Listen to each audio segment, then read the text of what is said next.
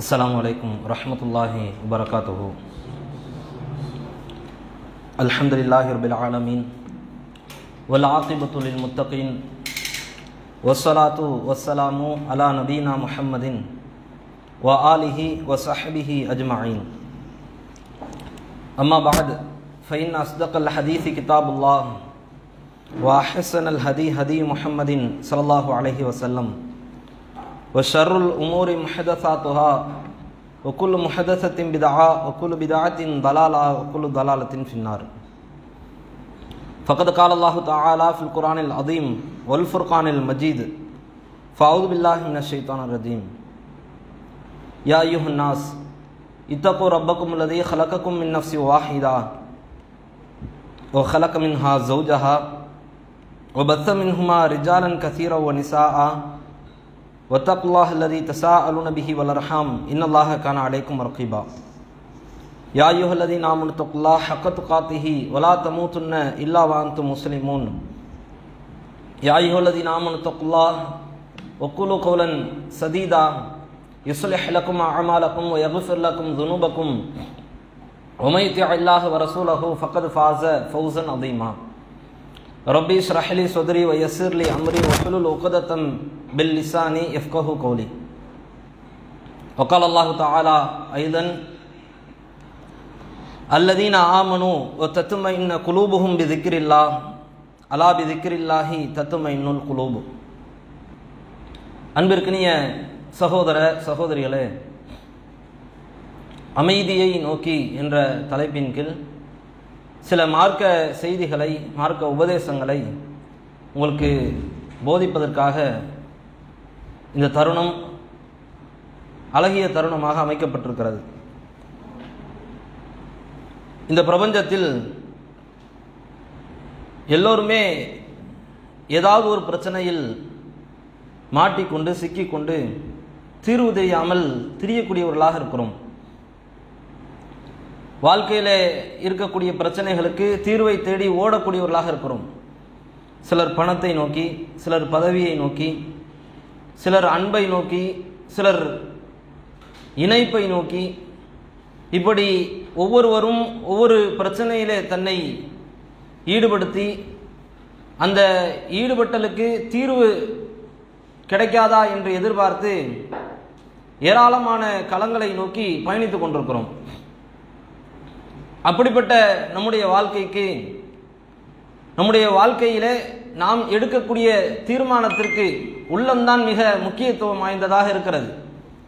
அந்த உள்ளத்தை சரிபடுத்த வேண்டும் என்று இஸ்லாம் நமக்கு அழகிய முறையிலே சொல்லித் தருகிறது. உள்ளம் சரியாகிவிட்டால் அனைத்தும் சீர்பெற்றுவிடும், சரியாகிவிடும் என்பது மார்க்கம் சொல்லித்தரக்கூடிய ஆகச்சிறந்த அறிவுரை. உள்ளத்தை பண்படுத்த வேண்டும் என்று இஸ்லாமிய மார்க்கம் அழகிய முறையிலே நமக்கு போதனை செய்கிறது. ரசூலுல்லாஹி ஸல்லல்லாஹு அலைஹி வஸல்லம் அவர்கள் அதைத்தான் சொன்னார்கள். உடலிலே ஒரு சதை துண்டு இருக்கிறது. அந்த சதை துண்டு சீர்பெற்று விட்டால், சரியாகிவிட்டால் உடல் முழுவதும் சீர்பெற்று விடுகிறது. அந்த சதை துண்டு கெட்டு போய்விட்டால், பால்படுத்தப்பட்டு விட்டால் உடல் முழுவதும் பால்படுத்தப்பட்டு விடுகிறது.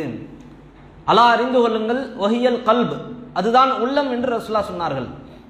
அந்த உள்ளத்தை அல்லாஹ் ரப்பல் ஆலமீன் எப்படி வடிவமைத்திருக்கிறான் என்று தன்னுடைய திருமறையிலே இறைவன் பேசுகிறான். வஷம்சி வதுஹாஹா அப்படின்ற அந்த அத்தியாயத்தை நீங்கள் எடுத்து பார்த்தால் இறைவன் பேசும் பொழுது உள்ளத்தின் மீது சத்தியம் செய்வான், கல்வின் மீது சத்தியம் செய்துவிட்டு இறைவன் சொல்வான், அதற்கு நன்மையை இறைவன் சொல்லி தந்து விட்டான், அதற்கு தீமையை இறைவன் போதித்து தந்து விட்டான், எது நல்லது எது கெட்டது என்று தீர்மானிக்கக்கூடிய சிந்தனையை இறைவன் உள்ளத்திற்கு ஏற்படுத்தி விட்டான் அப்படின்ற வார்த்தையை இறைவன் நமக்கு சொல்லி தருவான். அப்ப உள்ளத்திற்கு தெரியும் எது தப்பு எது கரெக்டு என்பது. அப்படி சரியான பாதையிலே செல்லும் பொழுது எவ்வளவு பெரிய இடைஞ்சல்கள் வந்தாலும், பிரச்சனைகள் வந்தாலும், குழப்பங்கள் வந்தாலும், மனக்கவலை வந்தாலும், துன்பங்களிலேயும் துயரங்களிலேயும் உழன்று சுழன்று நம்முடைய வாழ்க்கை பயணித்து போனாலும் அந்த தருணத்திலே உள்ளம் ஆட்டம் காணாமல் இருக்க வேண்டும் என்றால் அந்த உள்ளத்தை நாம் பண்படுத்த வேண்டும், சீர்படுத்த வேண்டும். இது இஸ்லாம் சொல்லித்தரக்கூடிய அழகிய போதனை. குர்ஆன்ல இறைவன் சொல்கிறான், அல்லதீன ஆமனு, நம்பிக்கை கொண்டவர்களுடைய உள்ளங்கள், ஒரு தத்துமை இன்னும் குலூபுகும் பிதிக்ரில்லாஹ், அவர்களுடைய உள்ளங்கள் அல்லாஹ்வினுடைய நினைவால் தான் அமைதி பெறுகின்றன. அலா நீங்கள் அறிந்து கொள்ளுங்கள், பி திக்ரில்லாஹி தத்மஇன்னுல் குலூப், உள்ளங்கள் அமைதி பெறுவதெல்லாம் அல்லாஹ்வினுடைய நினைவால் மட்டும்தான் என்று இறைவன் சொல்கிறான். அல்லாஹ்வினுடைய நினைவை தாண்டி உள்ளத்திற்கு அருமருந்து போடக்கூடிய ஒரு விஷயம் உலகத்தில் எங்கேயும் கிடையாது என்று இஸ்லாமிய மார்க்கம் திருமறை குர்ஆன் ஓங்கி அடித்து சொல்கிறது. இதை தாண்டிய ஒரு தீர்வை உலகத்தில் நீ எங்கேயும் காட்ட முடியாது. நீ எவ்வளவு பெரிய சைக்காட்ரிஸ்டா இருந்தாலும் சரி, சயின்டிஸ்டா இருந்தாலும் சரி, பெரிய பெரிய மெடிக்கல் எம்பிபிஎஸ் எதுவா இருந்தாலும் சரி, உள்ளத்திற்கு மருந்து போடக்கூடிய ஆட்களாக நீ இருக்க முடியாது. கோடான கோடி சொத்துகளுக்கு சொந்தக்காரனாக இருக்கிறார்கள். பெரும் பெரும் பதவிகளுக்கு அவர்கள் அங்கம் வகிக்கக்கூடியவர்களாக இருக்கிறார்கள். பெரும் பெரும் சங்கங்களில் சங்கமித்து தன்னுடைய வாழ்க்கையை ஓட்டி கொண்டிருப்பவர்களாக இருக்கிறார்கள். ஆனால் அமைதி இல்லாமல், நிம்மதி இல்லாமல் பல பேரும் பலவிதமான பிரச்சனைகளுக்கு உள்ளாகிறார்கள். சமீபத்தில் பெரிய ஒரு போலீஸ் அதிகாரி தற்கொலை செய்து மாய்ந்து கொண்டார் என்ற செய்தி தமிழகத்தில் நடந்துச்சு. அவர் சாதாரணமானவர் கிடையாது. இளம் தலைமுறையாக இருக்கக்கூடிய, இளவட்டத்திலே இருக்கக்கூடிய அதிகாரிகளுக்கு, இளவட்டத்திலே இருக்கக்கூடிய காவல்துறை பணியாளர்களுக்கு அறிவுரை புகட்டக்கூடிய அளவிற்கு ஒரு நல்ல ஒரு பதவியில இருந்தவர் ஸ்ட்ரெஸ் தாங்க முடியாம, மன அழுத்தம் தாங்க முடியாம தன்னைத்தானே மாய்த்து கொண்டார் என்ற செய்தி தமிழகத்தில் இப்ப சமீபத்தில் நடந்துச்சு. உள்ளத்திற்கு அருமருந்து போடக்கூடிய படிப்போ பணமோ சொத்தோ எதுவுமே உலகத்தில் கிடையாது. அல்லாஹ் ரப்பல் ஆலமீன் சொல்கிறான், அலா நீங்கள் அறிந்து கொள்ளுங்கள், பி திக்ரில்லாஹி தத்மஇன்னுல் குலூப், உள்ளங்கள் அமைதி பெறுவதெல்லாம் அல்லாஹ்வினுடைய நினைவால் மட்டும்தான். எல்லா சூழ்நிலைகளுக்கும் அல்லாஹ்வுடைய மார்க்கத்தில் மட்டும்தான் தீர்வு இருக்கும். அது துன்ப நேரமாக இருந்தாலும் சரி, இன்ப நேரமாக இருந்தாலும் சரி, கஷ்டமா இருந்தாலும் சரி, நஷ்டமா இருந்தாலும் சரி, லாபமா இருந்தாலும் சரி, அது மாதிரி எல்லா சூழ்நிலைகளுக்கும் இஸ்லாமிய மார்க்கத்தில் மட்டும்தான் அதற்கு ஒரு வடிகால் இருக்கிறது. ஒரு அளவுக்கு மீறிய சுகத்தையோ சந்தோஷத்தையோ பெறும் பொழுது மனிதன் ஆட்டம் போடுகிறான். அந்த நேரத்தில் சிரித்து கொண்டு செத்தவர்களுடைய பட்டியல் கூட இந்த உலகத்தில் இருக்கிறது. கடுமையான சோதனைகளுக்கு உள்ளாகி அந்த மனநிலையில மன அழுத்தம் தாங்க முடியாமல் ஹார்ட் அட்டாக் வந்து இறந்து போனவர்கள் இந்த பிரபஞ்சத்தில் அந்த பட்டியல் இருக்கிறது. துன்பத்தினுடைய உச்சகட்டத்தை தொடும் பொழுதும் சரி, இன்பத்தினுடைய உச்சகட்டத்தை தொடும் பொழுதும் சரி, மனிதன் அவனுடைய உள்ளம் செத்து போய்விடுகிறது, மரணத்தை தழுவுகிறான். பல பேர் பைத்தியம் பிடிக்கிறார்கள் இந்த பிரபஞ்சத்தில். இந்த அகிலத்தை படைத்த அல்லாஹ் ரப்பல் ஆலமீன் சொல்கிறான், எல்லா வடிகாலும், எல்லா விஷயங்களுக்கும் வடிகால் இஸ்லாமிய மார்க்கத்தில் இருக்கிறது. நீ ஒன்றை சிந்திக்கிறாயா, இன்ஷா அல்லாஹ், அல்லாஹ் நாடினால் அது நடக்கும் என்ற ஒரு வடிகால். பெரும் ஆச்சரியத்தை பார்க்கிறாய், மாஷா அல்லாஹ், அல்லாஹ் நாடிய ஒன்றுதான் என்று சொல்கிறாய், வடிகால். பெரும் பாதிப்பை சந்திக்கிறாய், இன்னா லில்லாஹ், இது ஒரு வடிகால், நாம் அல்லாஹ்விற்குரியவர்கள். பெரும் சோதனையை சந்திக்கிறாய், ஹஸ்புனல்லாஹ், அல்லாஹ் எங்களுக்கு போதுவானவன், இது ஒரு வடிகால். அல்லாஹு அக்பர், அல்லாஹ் தான் மிக பெரியவன், நான் பெரியவன் கிடையாது.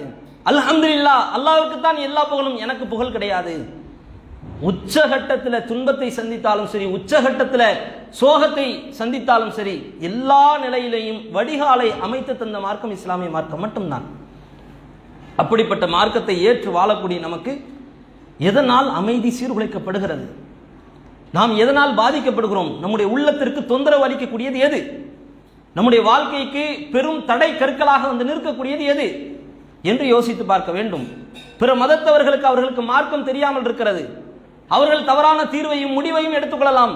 வட்டியை வாங்கி கொண்டு அதை அடைக்க முடியாமல் குடும்பத்தோடு தற்கொலை செய்து மாய்ந்து கொண்ட வரலாறுகள் தமிழகத்தில் இருக்கிறது. நெல்லை கலெக்டர் ஆபீஸுக்கு முன்னாடி ஒரு குடும்பம் தீக்குளித்து செத்தது.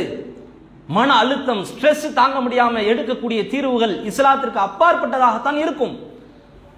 மனித சமூகத்தை கொன்றளிக்கக்கூடியதாகத்தான் இருக்கும். ரத்தம் குடிக்கும் காட்டேரிகளாகத்தான் இன்றைக்கு சட்டங்கள் பிரித்து தொகுக்கப்பட்டு வருகிறது. அப்படிப்பட்ட ஒரு நிலையை பார்க்கக்கூடிய முஸ்லிம்கள், இஸ்லாமியர்களாக இருக்கக்கூடியவர்கள் இந்த மன அழுத்தத்திற்கு, மன நிம்மதிக்கான தேடலுக்கு ஒரு வடிகாலாக இஸ்லாமிய மார்க்கம் இருக்கிறது என்பதை புரிந்து வைத்துக் கொள்ள வேண்டும்.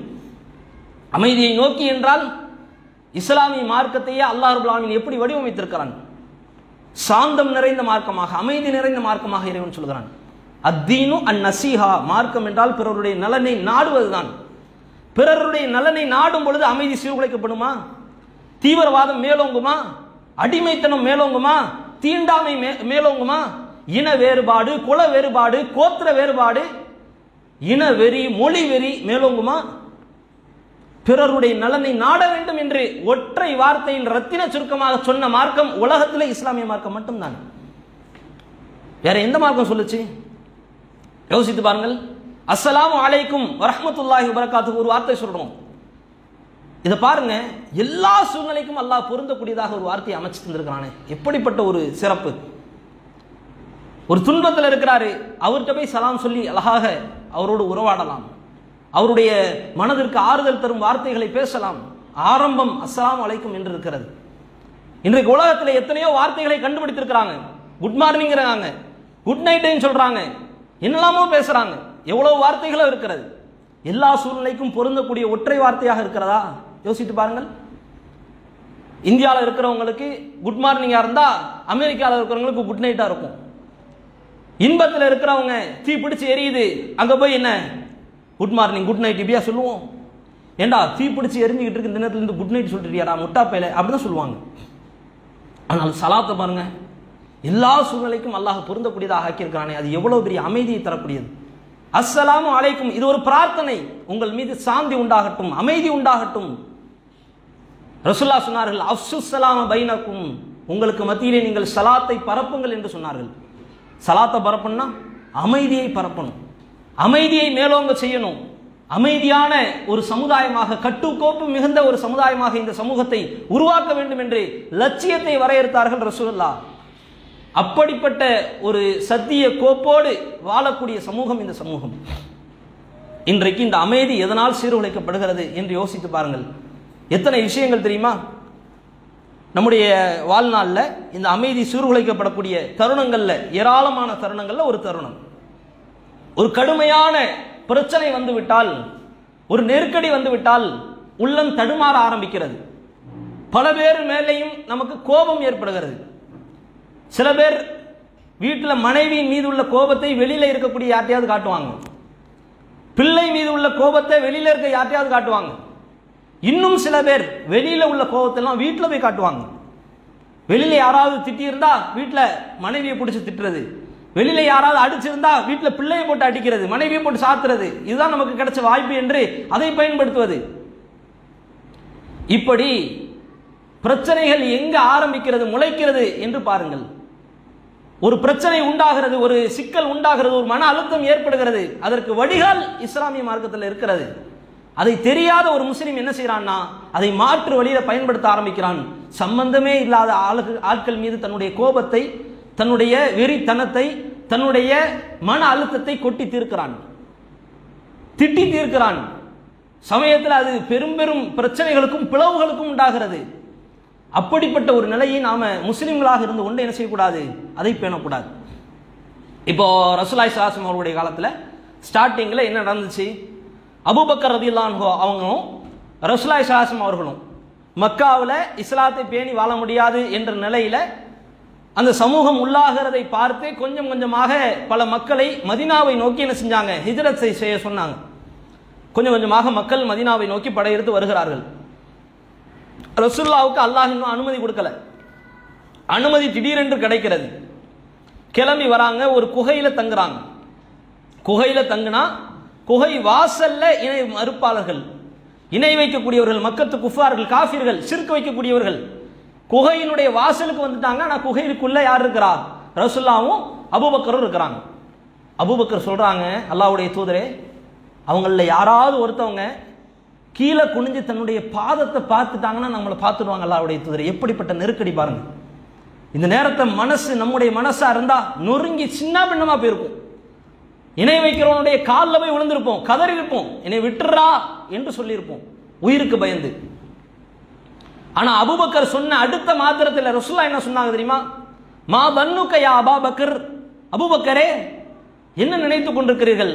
பி இஸ்னைனி அல்லாஹு சாலிசுஹுமா, இரண்டு நபர்கள் இருக்கிற நேரத்தில் மூன்றாவதாக அல்லாஹ் இருக்கிறானே, அதை பற்றி என்ன நினைக்கிறீர்கள்? அல்லாஹ் நம்மோடு இருக்கிறான், அந்த பிரச்சனைக்குண்டான நேரத்தில் அல்லாஹ் நம்மோடு இருக்கிறான் அப்படின்ற சிந்தனை வரணும்.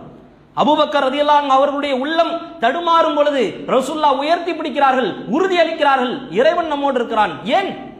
ஏன் பதறுகிறீர்கள், ஏன் பயப்படுகிறீர்கள்?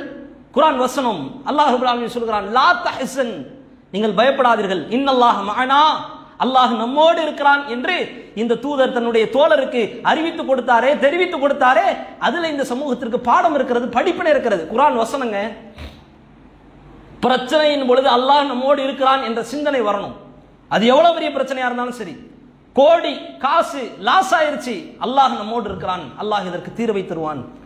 ரசூலுல்லாஹ் சொன்னார்கள், மா அஸாப மின்ஹு முஸீபத்துன், எந்த துன்பமாக இருந்தாலும் சரி, ஹத்த ஷௌகத்து யுஷாக்குஹா, அது காலிலே குத்தக்கூடிய முள்ளாக இருந்தாலும் அல்லாஹ் தரக்கூடிய சோதனை, இல்லா கஃபர் அல்லாஹ பிஹா, அதை கொண்டு அல்லாஹ் ரப்பல் ஆலமீன் என்ன செய்யறான்னா, ஹதாயாஹு, அவருடைய பாவங்களை எல்லாம் இறைவன் மன்னிக்கிறான் என்று ரசூலுல்லாஹி ஸல்லல்லாஹு அலைஹி வஸல்லம் அவர்களை வைத்து அல்லாஹ் ரப்பல் ஆலமீன் சொல்கிறானே. எந்த துன்பமாக இருந்தாலும் பிரச்சனையாக இருந்தாலும் அல்லாஹ் நமக்கு தரானா, அதை கொண்டு நம்முடைய பாவங்கள் மன்னிக்கப்படுகிறது. ரசூலுல்லாஹ் சொன்னார்கள், யாருக்கு அல்லாஹ் ரப்பல் ஆலமீன் நன்மையை வாரி அள்ளி கொடுக்க வேண்டும் என்று ஆசைப்படுறானோ அவங்களுக்கு தான் அல்லாஹ் சோதனையை கொடுக்கிறான்.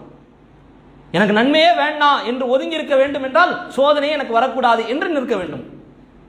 இன்னொன்று என்ன தெரியுமா, உண்மையிலேயே மனோதத்துவ அடிப்படையில் ஒரு மனிதன் பிரச்சனையே பார்க்காமல் வளர்ந்து விட்டான் என்றால் தீர்வையே அவன் பார்க்காமல் இருக்கிறான் என்று அர்த்தம்.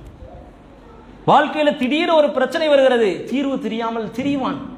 ஐயோ, இது நாள் வரைக்கும் எங்க வாப்பா என்னை அடிச்சதே கிடையாது, எங்க வாப்பா கையால கூட அடி வாங்கினது கிடையாது, திடீர்னு இவன் யார் என்னை அடிக்கிறதுக்கு என்ற நிலை தோணும். ஒரு அடிக்கு எங்க அத்தா அம்மா கூட என்னை திட்டுறது கிடையாது, இவன் யார் என்னை திட்டுறதுக்கு.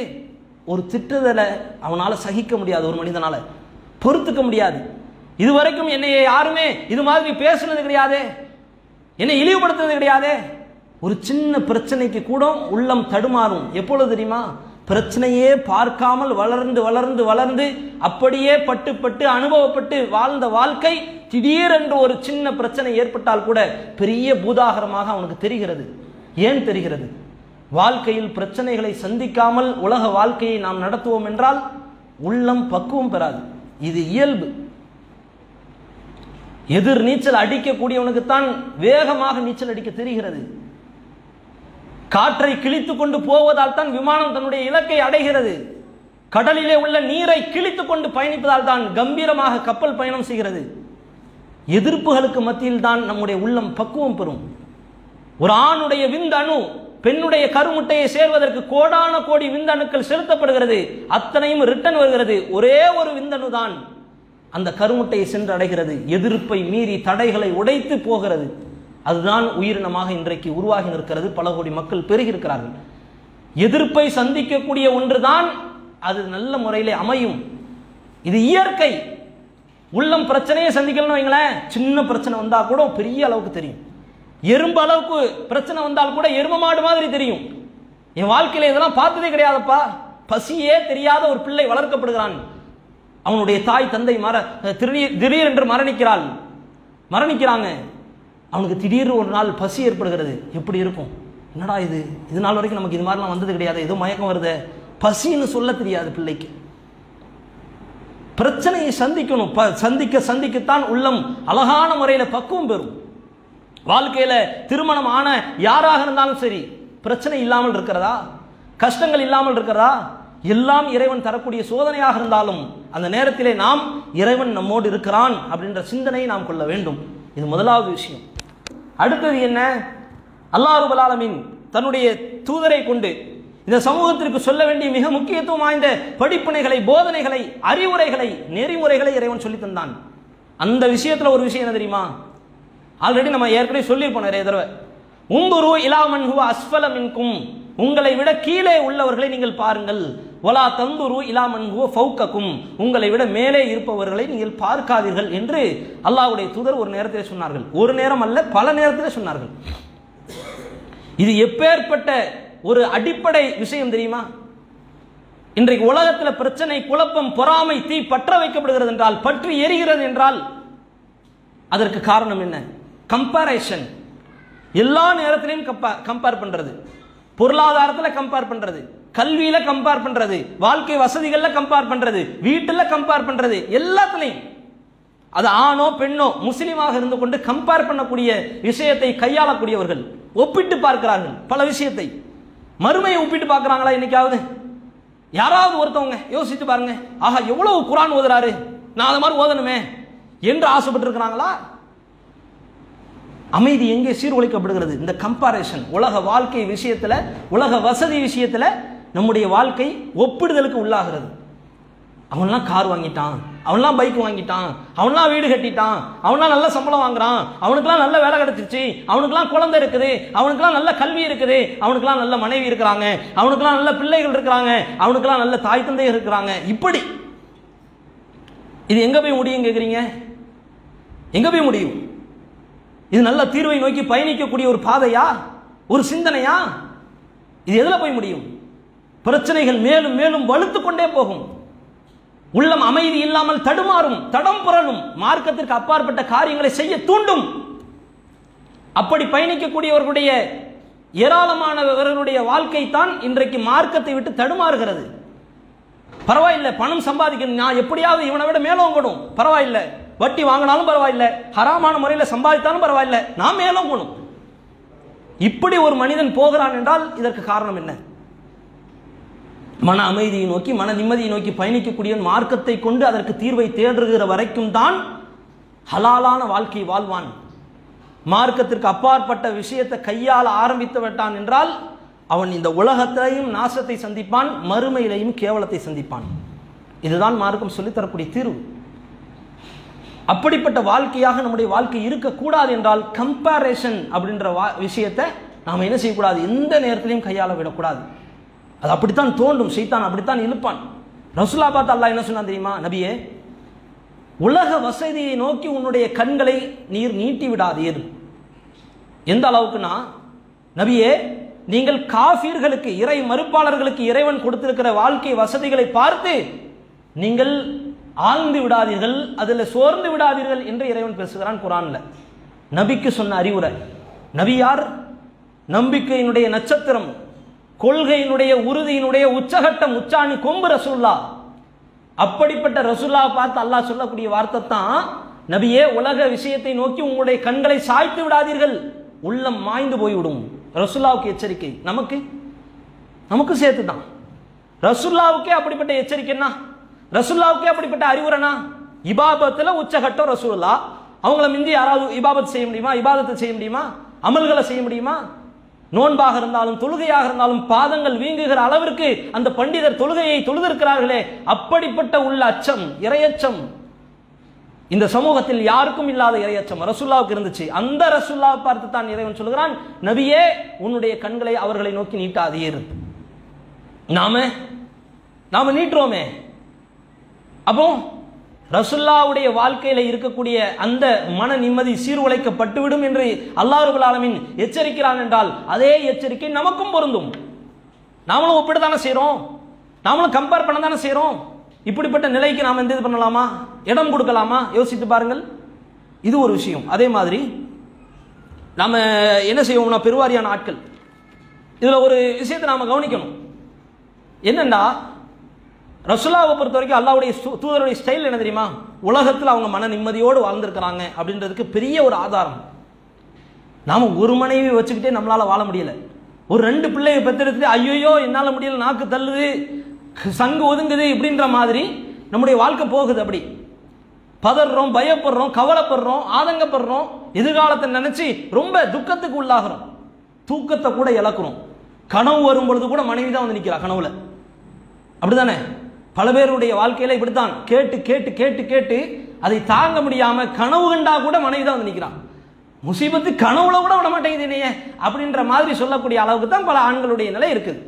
ஏன்னா சம்பாதித்து கொட்டுறோம் அப்படித்தானே, அவனுடைய சிந்தனை அப்படித்தானே இருக்கும். அடுத்து என்ன, அடுத்து என்ன, அடுத்து என்ன, நாளைக்கு சாப்பாடு என்ன அப்படின்ற காலம் ஆரம்பத்தில் இருந்துச்சு. நாளைக்கு சாப்பாட்டுக்கு வழி என்ன அப்படின்ற காலம் போய் அடுத்த வருஷத்துக்கு என் பிள்ளைய எந்த ஸ்கூல்ல எந்த சீட்டில் உட்கார வைக்கணும் அப்படின்ற சிந்தனை போயிருச்சு. எவ்வளவு தூரம்?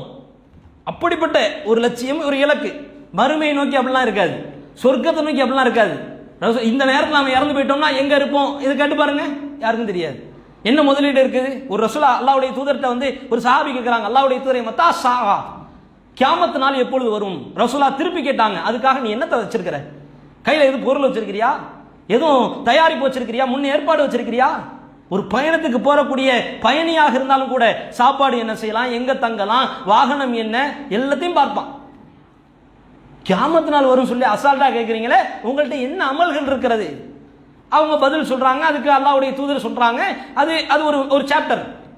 இந்த நேரத்தில் நாம பார்க்க வேண்டிய விஷயம், உலகத்துக்கு இவ்வளவு முக்கியத்துவம் கொடுக்கிறோம்.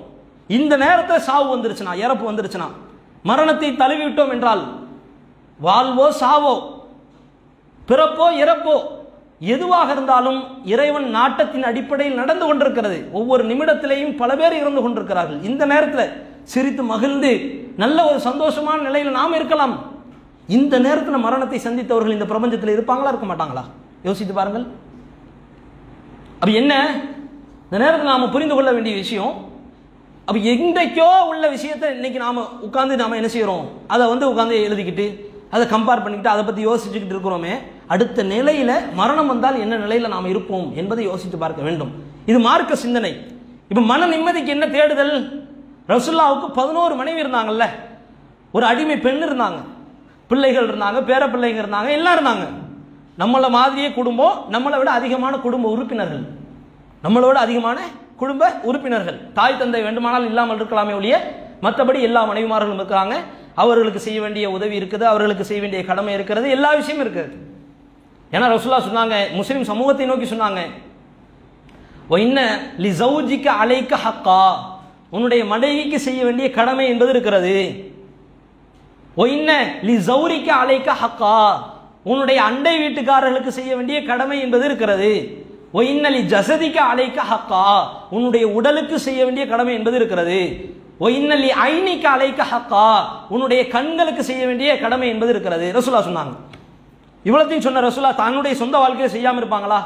மனைவிக்கு செய்ய வேண்டிய கடமை என்பது இருக்கிறது என்றால் ரசூலுல்லாஹ்வும் செஞ்சிருக்கிறாங்க. எல்லா மனைவிமார்களுக்கும் சமமாக உரிமையை பகிர்ந்தளித்தார்கள், சமமா இருந்தாங்க. இப்படிப்பட்ட ரசூலுல்லாஹ் ஒரு நேரத்தில் சாலையில் நடந்து போயிட்டு இருக்கிறாங்க. முஸ்லீம்ல வரக்கூடிய செய்தி, ஜாபிர் பின் அப்துல்லா அப்படின்ற ஒரு சஹாபி, ரசூலுல்லாஹ் அந்த ஜாபிர் பின் அப்துல்லா பார்த்து என்ன செய்யறாங்கன்னா, வாங்க என்று சைகை செய்யறாங்க. இது புரிஞ்சுக்கிட்ட ஜாபிர் பின் அப்துல்லா ரசூலுல்லாஹ்வோடு கைகோர்க்கிறாங்க.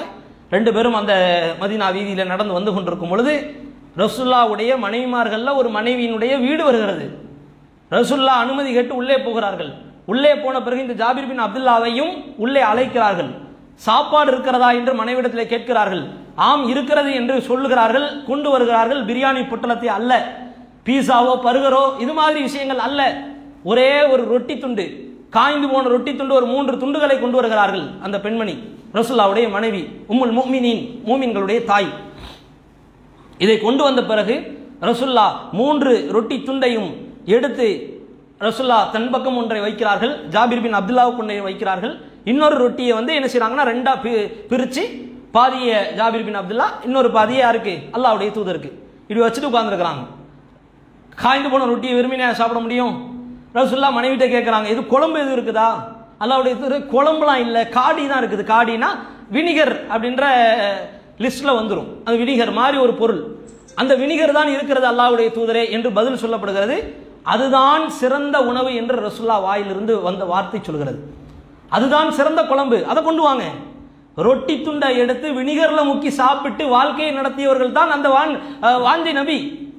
அப்படிப்பட்ட தூதருடைய வாழ்க்கையோடு நம்முடைய வாழ்க்கையை கொஞ்சம் ஒப்பிட்டு பாருங்க. நம்முடைய வாழ்க்கையில என்ன குறைவு இருக்கிறது, என்ன மறைவு இருக்கிறது, என்னத்தை அல்லாஹ் குறைச்சு தந்துட்டான்? பாட்டு பாடுவாங்க, நீ கொடுத்ததற்கே நன்றி சொல்ல முடியவில்லை இன்னும், இனி அடுத்தடுத்து கேட்பதற்கு அஞ்சுதே என் உள்ளம், யா அல்லாஹ் யா அல்லாஹ்னு பாட்டு பாட தெரியக்கூடிய இந்த சமூகத்திற்கு உள்ளத்தை பக்குவப்படுத்த தெரியவில்லை. ஃபாரினை நோக்கி, வெளிநாடுகளை நோக்கி பாய்ந்து வரக்கூடிய இளைஞர்களுடைய உள்ளத்தில் இருக்கக்கூடிய எண்ணங்கள் என்ன யோசிங்க. இதை பற்றிலாம் பெருவாரியான ஜமாத்துகள், இயக்கங்கள், நம்ம ஜமாத்தே அதிகமாக பேசுறது கிடையாது. பேசித்தான் ஆக வேண்டிய சூழ்நிலை பல தருணங்களை ஏற்படத்தான் செய்கிறது. அதையெல்லாம் தனி டாபிக்காக கூட உட்கார்ந்து பேசலாம். தேவைக்கு மிஞ்சிய அதிகப்படியான ஆசைகள், எண்ணங்கள், அது என்ன செய்கிறது என்றால் உச்சகட்டத்திற்கு கொண்டு சென்று அதையே நோக்கமாக வைத்து பயணிக்கக்கூடிய ஒரு நிலையை உண்டாக்குறது. தொழுகை இருக்கும் வாழ்க்கையில ஏனோ தானோ என்று இருக்கிறது. அமல்கள் இருக்கும் வாழ்க்கையில ஏனோ தானோ என்று இருக்கிறது. நோன்பு இருக்கும், மற்ற விஷயங்கள் இருக்கும், எல்லாம் இருக்கும், ஏனோ தானோ என்று இருக்கும். ஆனால் இலக்கு என்னவாக இருக்கும்? உலகத்தில் பணத்தை சம்பாதிக்கக்கூடியதாக இருக்கும், உலகத்தில் வீட்டை கட்டக்கூடியதாக இருக்கும், உலகத்தில் தன்னுடைய பிள்ளையை கரை சேர்க்கக்கூடியதாக இருக்கும். பிள்ளையை விட்டு விட்டு வருவார்கள், மனைவியை விட்டு, அதே மாதிரி மனைவியை விட்டு விட்டு வருவார்கள், தாய் தந்தையர்களை விட்டு விட்டு வருவார்கள், எல்லாத்தையும் விட்டுட்டு வருவாங்க. ஒரே ஒரு நோக்கம் தான் அவர்களுக்கு. தொழுகை இருக்கும், அமல்கள் இருக்கும், நோன்பு இருக்கும், ஜக்காத் இருக்கும், தர்மம் இருக்கும், எல்லாமே சதகத்துல் ஜாரியா உள்பட அத்தனை அமல்களையும் செய்தாலும் பிள்ளைக்கு செய்ய வேண்டிய கடமையை மறந்து விடுவார்கள், மனைவிக்கு செய்ய வேண்டிய கடமையை மறந்து விடுவார்கள், பெற்றோர்களுக்கு செய்ய வேண்டிய கடமையை மறந்து விடுவார்கள், அண்டை வீட்டுக்காரர்களுக்கு செய்ய வேண்டிய கடமையை மறந்து விடுவார்கள். இதுல குறைந்தபட்சமாக யாரை நாம் மதிப்பிடுவோம்? இந்த பட்டியல்ல தாயை விட, தந்தையை விட, பிள்ளைகளை விட, மனைவியை விட அண்டை வீட்டுக்காரர்களை நாம் ஏதோ அந்நியனை போன்று பார்ப்போம். அந்த அண்டை வீட்டுக்காரர் விஷயத்துல ரசூலுல்லாஹ் என்ன சொன்னாங்க தெரியுமா? அவர்கள் சொன்ன போதனை எந்த அளவுக்கு சஹாபாக்களுக்கு தாக்கத்தை ஏற்படுத்துச்சு தெரியுமா? ஏதோ அண்டை வீட்டுக்காரர்களை தன்னுடைய சொத்துகளுக்கு ரசூலுல்லாஹ் பங்காளிகளாக வைத்து விடுவார்களோ என்று நாங்கள் பயப்படக்கூடிய அளவிற்கு, அஞ்சக்கூடிய அளவிற்கு தான் ரசூலுல்லாஹ் அண்டை வீட்டுக்காரர்களை பற்றி எங்களுக்கு உபதேசம் செய்தார்கள் என்று சஹாபாக்கள் சொல்லக்கூடிய செய்தியை பார்க்க முடிகிறது. நாம யாரை வச்சிருக்கிறோம் லிஸ்ட்ல? கடைசியா அண்டை வீட்டுக்காரங்களை வச்சிருக்கிறோம். அந்த அண்டை வீட்டுக்காரங்களுக்கு ரசூலுல்லாஹ் இவ்வளவு செய்ய சொன்னாங்கன்னா, உபதேசம் செய்கிறாங்கன்னா, உத்வேகம் கொடுக்கிறாங்கன்னா, அறிவுரையை பகிர்ந்து அளிக்கிறாங்கன்னா, மற்ற விஷயத்துல அப்ப அதையெல்லாம் மறந்துட்டு தான் என்ன செய்யறாங்க? இன்றைக்கு பேர் ஆசை, இன்றைக்கு பேர் ஆபத்தை நோக்கி நம்மை தள்ளி கொண்டிருக்கிறது. ரசூலுல்லாஹ் ஒரு நேரத்தில் சொன்னார்கள், ஆதமுடைய மகன் பேராசை மிக்கவன், அதிகபட்ச ஆசை. என்ன ஆசை?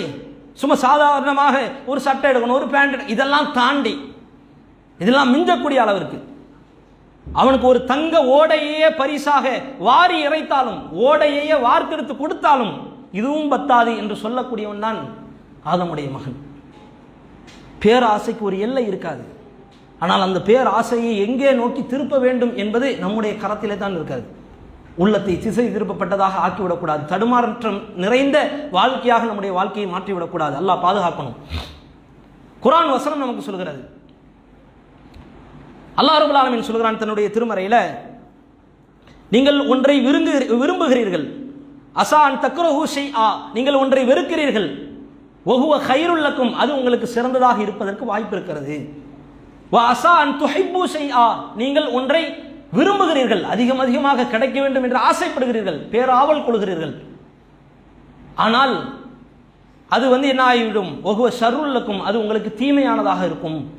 வல்லாஹு யஅலமு வ அன்தும் லா தஅலமூன், அல்லாஹ் தான் அறிவான், நீங்கள் அறிய மாட்டீர்கள் என்று அல்லாஹ் ரப்பல் ஆலமீன் சொல்லக்கூடிய வசனம் நமக்கு சொல்லக்கூடிய பாடம் என்ன தெரியுமா? படிப்பு என்ன தெரியுமா? பயணிக்கிறோம், சில விஷயங்களை நோக்கி பயணித்து செல்கிறோம். ஒருவேளை கிடைக்காவிட்டால் அதிருப்தி கொண்டு, அதையே உள்ளத்திலே ஏந்தி கொண்டு, பிரச்சனையே உண்டாக்கி ஸ்ட்ரெஸ்ஸா இருக்குது, டிப்ரெஷனா இருக்குது, இப்படின்ற மாதிரி நம்முடைய வாழ்க்கை என்ன செஞ்சிடக்கூடாது? வழி நடத்தி கொண்டு போயிடக்கூடாது. ஒன்று நம்ம நாடணும், அது நோக்கி நம்முடைய முயற்சி இருந்துச்சு, கிடைக்கல, அல்லாஹ் ரப்பல் ஆலமீன் ஏதோ ஒரு பாவத்தை வச்சிருக்கிறான், உள்ள ஏதோ ஒரு தீமை இருக்குது, அதனால தான் அல்லாஹ் நம்மளை தடுத்து நிறுத்துகிறான், இப்படின்ற சிந்தனை வரணும். இது ஒரு முஸ்லிமுடைய உள்ளத்தில் வராட்டா வேற யாருடைய உள்ளத்தில் வரும்? யோசித்து பாருங்கள். இஸ்லாமியர்களாக இருந்து கொண்டு, முஸ்லிம்களாக இருந்து கொண்டு இன்றைக்கு பாவத்தை நோக்கி பயணிக்கக்கூடிய பட்டாளமாக படை திரட்டி போகிறார்கள் என்றால், இப்படிப்பட்ட ஒரு அவலம் இந்த சமூகத்தில் இருக்கவே கூடாது. அமைதி சீர்குலைக்கப்படுகிறது, நிம்மதி பேர் இழிவுக்கு உள்ளாகிறது என்றால் இதுதான் காரணம். முயற்சி செஞ்சோம், கிடைக்கல, அல்லாஹ் ஏதோ ஒரு பாவத்தை வச்சிருக்கான், தீமையை வச்சிருக்கான், இப்படி ஏன் மனசு வரமாட்டேங்கிறது? ஒன்னு அல்லாஹ் ரப்பல் ஆலமீன் நம்ம ஆசைப்பட்டோம், ஒன்னு வெறுத்தோம், அதையே அல்லாஹ் திரும்ப கொண்டு தரான். உதாரணத்துக்கு மனைவி வச்சுக்கோங்க, ஒன்னு வெறுக்கிறோம், அது நமக்கு தருகிறான் என்றால் அதுல ஏதோ ஒரு நன்மை இருக்கிறது அப்படின்ற சிந்தனையே இந்த சமூகத்திற்கு வர மாட்டேங்குது. யோசித்து பாருங்கள். இதைத்தான் அல்லாஹ் ரப்பல் ஆலமீன் சொல்கிறான். ஏன் நிம்மதி நோக்கி, மன அமைதியை நோக்கி பயணிக்கக்கூடிய வாழ்க்கை இப்படி போகாது. உன் வாழ்க்கையில் அல்லாஹ் ரப்பல் ஆலமீன் தருகிறான் என்றால் மன நிம்மதியோடு பெற்றுக்கொள்.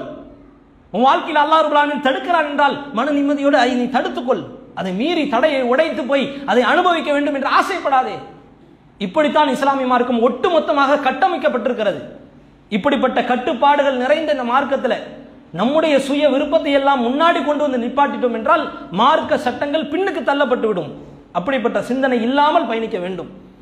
இன்னொன்று என்னன்னா, நாம எல்லாம் வேணும் வேணும்னு ஆசைப்படுறோம்ல, வேணும்னு ஆசைப்பட்டோம்னா இந்த வேணும் என்று கிடைக்கக்கூடிய எல்லா விஷயத்திற்கும் மறுமையில கேள்வி இருக்கிறது. இது என்னைக்காவது யோசிச்சிருக்குமா? என்னைக்காவது? ஒரு சமீபத்தில் ஒரு வீடியோ, ஒரு அரபி சிறுவன், கண் இல்லாதவன், கண்கள் இரண்டும் பிறந்ததிலிருந்து கண்கள் தெரியாமல் இருக்கிறது ஒரு சிறுவனுக்கு.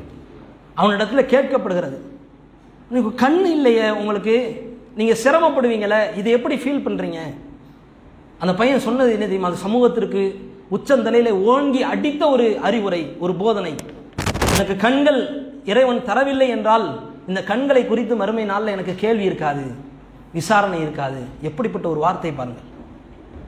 அப்படின்னா எதெல்லாம் நமக்கு தரப்படுகிறதோ, தரப்பட்டு இருக்கிறதோ, தர வேண்டும் என்று ஆசைப்படுகிறோமோ, அதுவென்றாம் தரப்பட்டு விட்டால் அதை பற்றி மறுமையிலே விசாரணை இருக்கிறது. கை இல்லை என்று நாம கோபப்படுவோம், கால்கள் இல்லை என்று நாம் வருத்தப்படுவோம். கால்கள் இருந்தால் அந்த கால்களை பற்றி மறுமை நாளில் விசாரணை இருக்கிறது.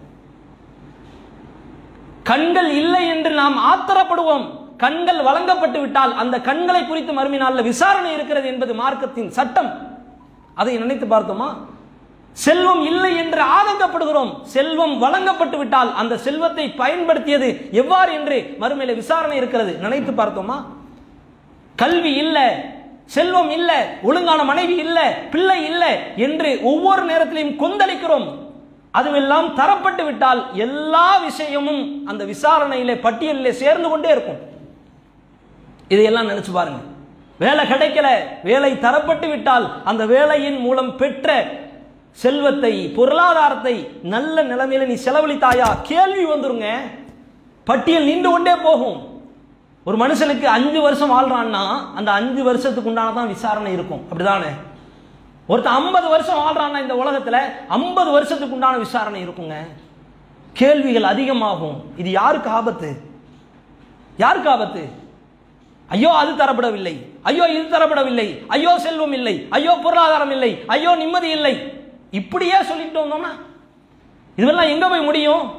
எல்லாமும் தரப்பட்டு விட்டால் அதை பற்றிய கேள்வி கணக்குகள் வரிசையாக பட்டியல் நீண்டு கொண்டே போகும். மறுமையில போய் பார்ப்போம், கிலோமீட்டர் கணக்கில் இருக்கும் கேள்விகள், கொஸ்டின்.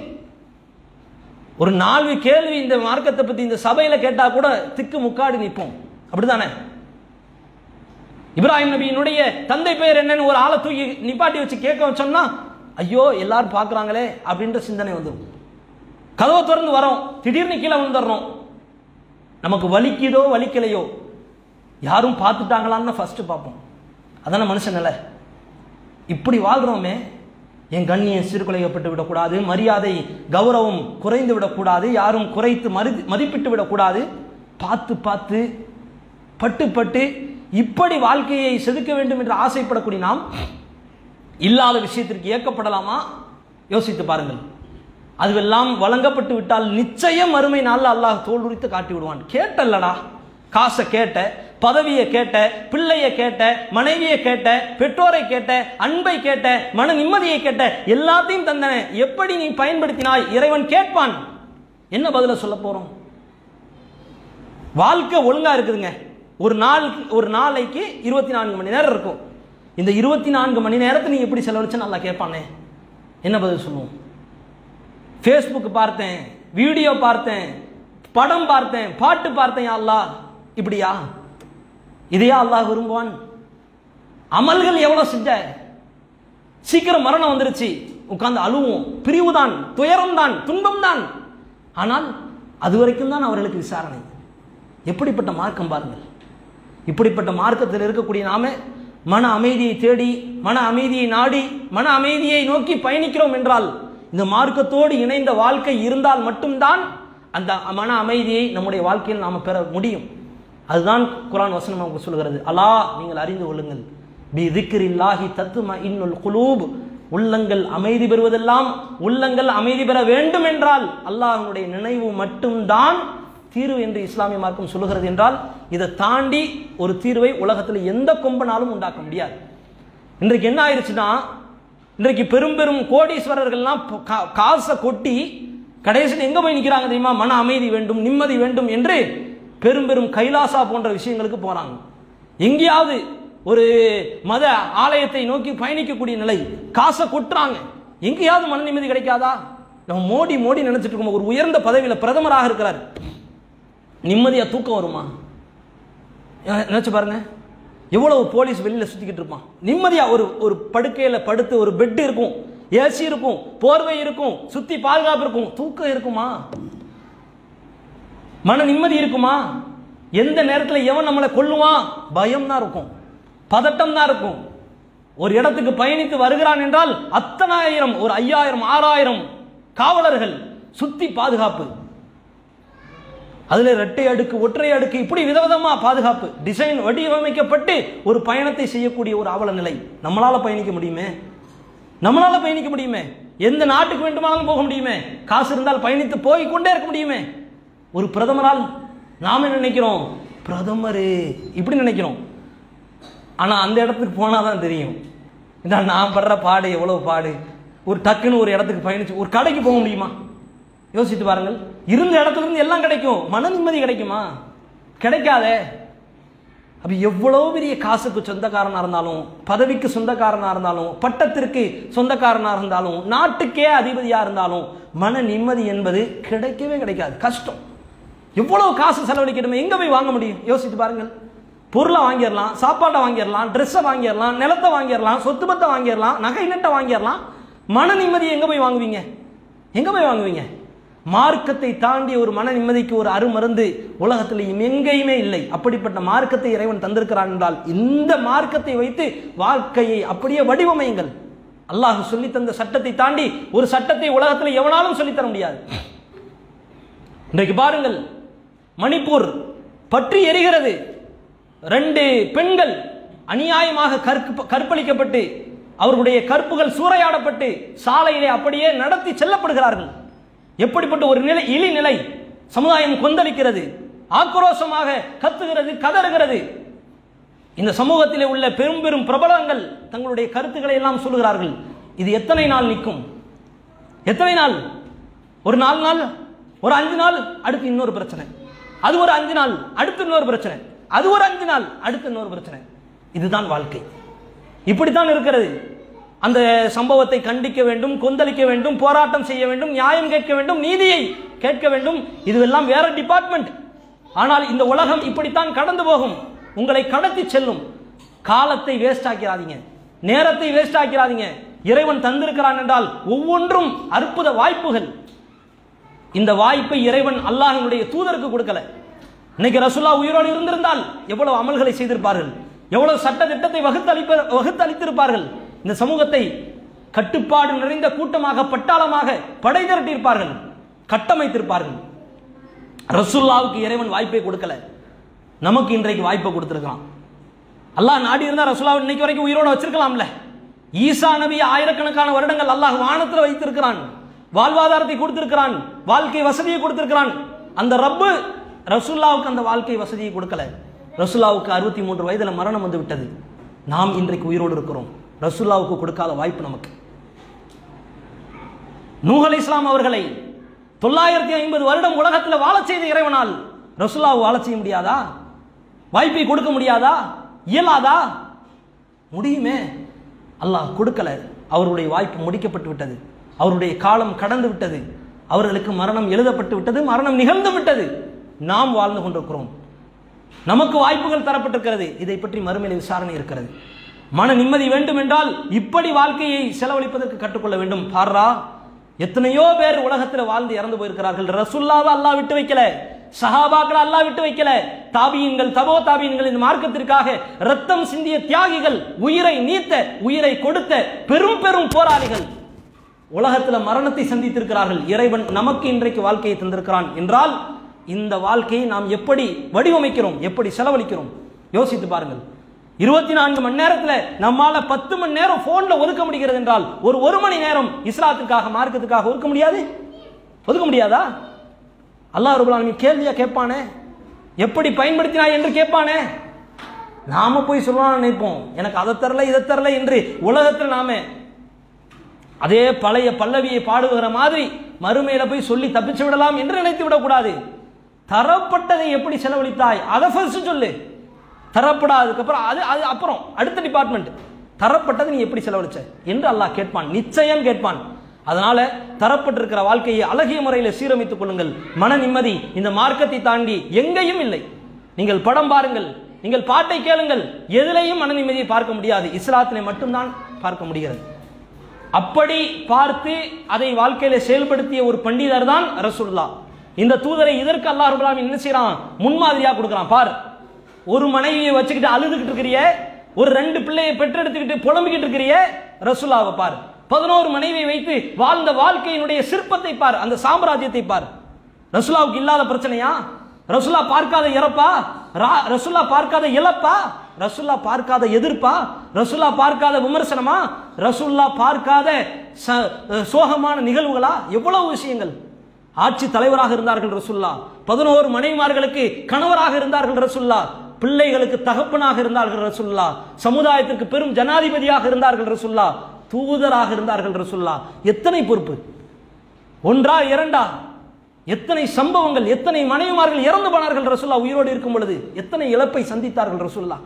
எத்தனை சஹாபாக்கள் பெரும் பெரும் கொத்துக்களாக கொல்லப்பட்டார்கள். பார்த்தார்கள் ரசூலுல்லாஹ். மனசு தடுமாறலை ரசூலுல்லாஹ்வுக்கு முன்மாதிரியாக அல்லாஹ் காட்டுகிறானே. அப்படிப்பட்ட வாழ்க்கையிலிருந்து பெறக்கூடிய பாடம் என்ன? அவங்களுடைய மன நிம்மதி சீர்குலைக்கப்படவில்லையே. மறுமை என்ற சிந்தனை மட்டுமே உள்ளத்திலே ஏந்தி தாங்கி நின்றதே. அப்படி இருக்க வேண்டும் நம்முடைய வாழ்க்கை. அவர்கள் எல்லா விதமான பிரச்சனைகளையும் சந்தித்தார்கள். சந்தித்து தான் உலகத்தில் உள்ளத்தை அவர்கள் உறுதிப்படுத்தினார்கள். இந்த உலகம் நிரந்தரம் அல்ல, மறுமைதான் நிரந்தரம். அதற்கான ஆயத்த பணிகளை செய்ய வேண்டும். உலகத்தில் இறப்பு நிகழும், இழப்பு நிகழும், உலகத்தில் விமர்சனம் வரும், எதிர்ப்புகள் வரும், அடக்குமுறை வரும், கட்டவிழ்க்கப்படும் ஏராளமான விஷயங்கள். எல்லாத்தையும் தாங்கி நிற்கணும். உள்ளம் சாய்ந்து விடக்கூடாது, ஓய்ந்து விடக்கூடாது, மாய்ந்து விடக்கூடாது என்பதை அந்த தூதர் நமக்கு வழிகாட்டியாக வாழ்ந்து தந்திருக்கிறார்கள். அப்படிப்பட்ட வாழ்க்கையோடு பயணித்தால் நிச்சயம் நம்முடைய வாழ்க்கை அமைதியை நோக்கி அடியெடுத்து வைக்கும். அழிவை விட்டு நம்முடைய வாழ்க்கை பாதுகாக்கப்படும். அப்படிப்பட்ட ஒரு அரண் இந்த அல்லாஹ்வுடைய மார்க்கம் மட்டும்தான். இப்படிப்பட்ட மார்க்கத்தை உயிர் மூச்சாக நேசித்து அதை பின்பற்றி வாழக்கூடிய ஒரு பாக்கியத்தை இறைவன் நம் அனைவர்களுக்கும் தந்தருள் புரிவானாக. வாஹிர் தஅவானா அல்ஹம்துலில்லாஹி ரப்பில் ஆலமீன். வஸ்ஸலாமு அலைக்கும் வரஹ்மத்துல்லாஹி வபரகாத்துஹு.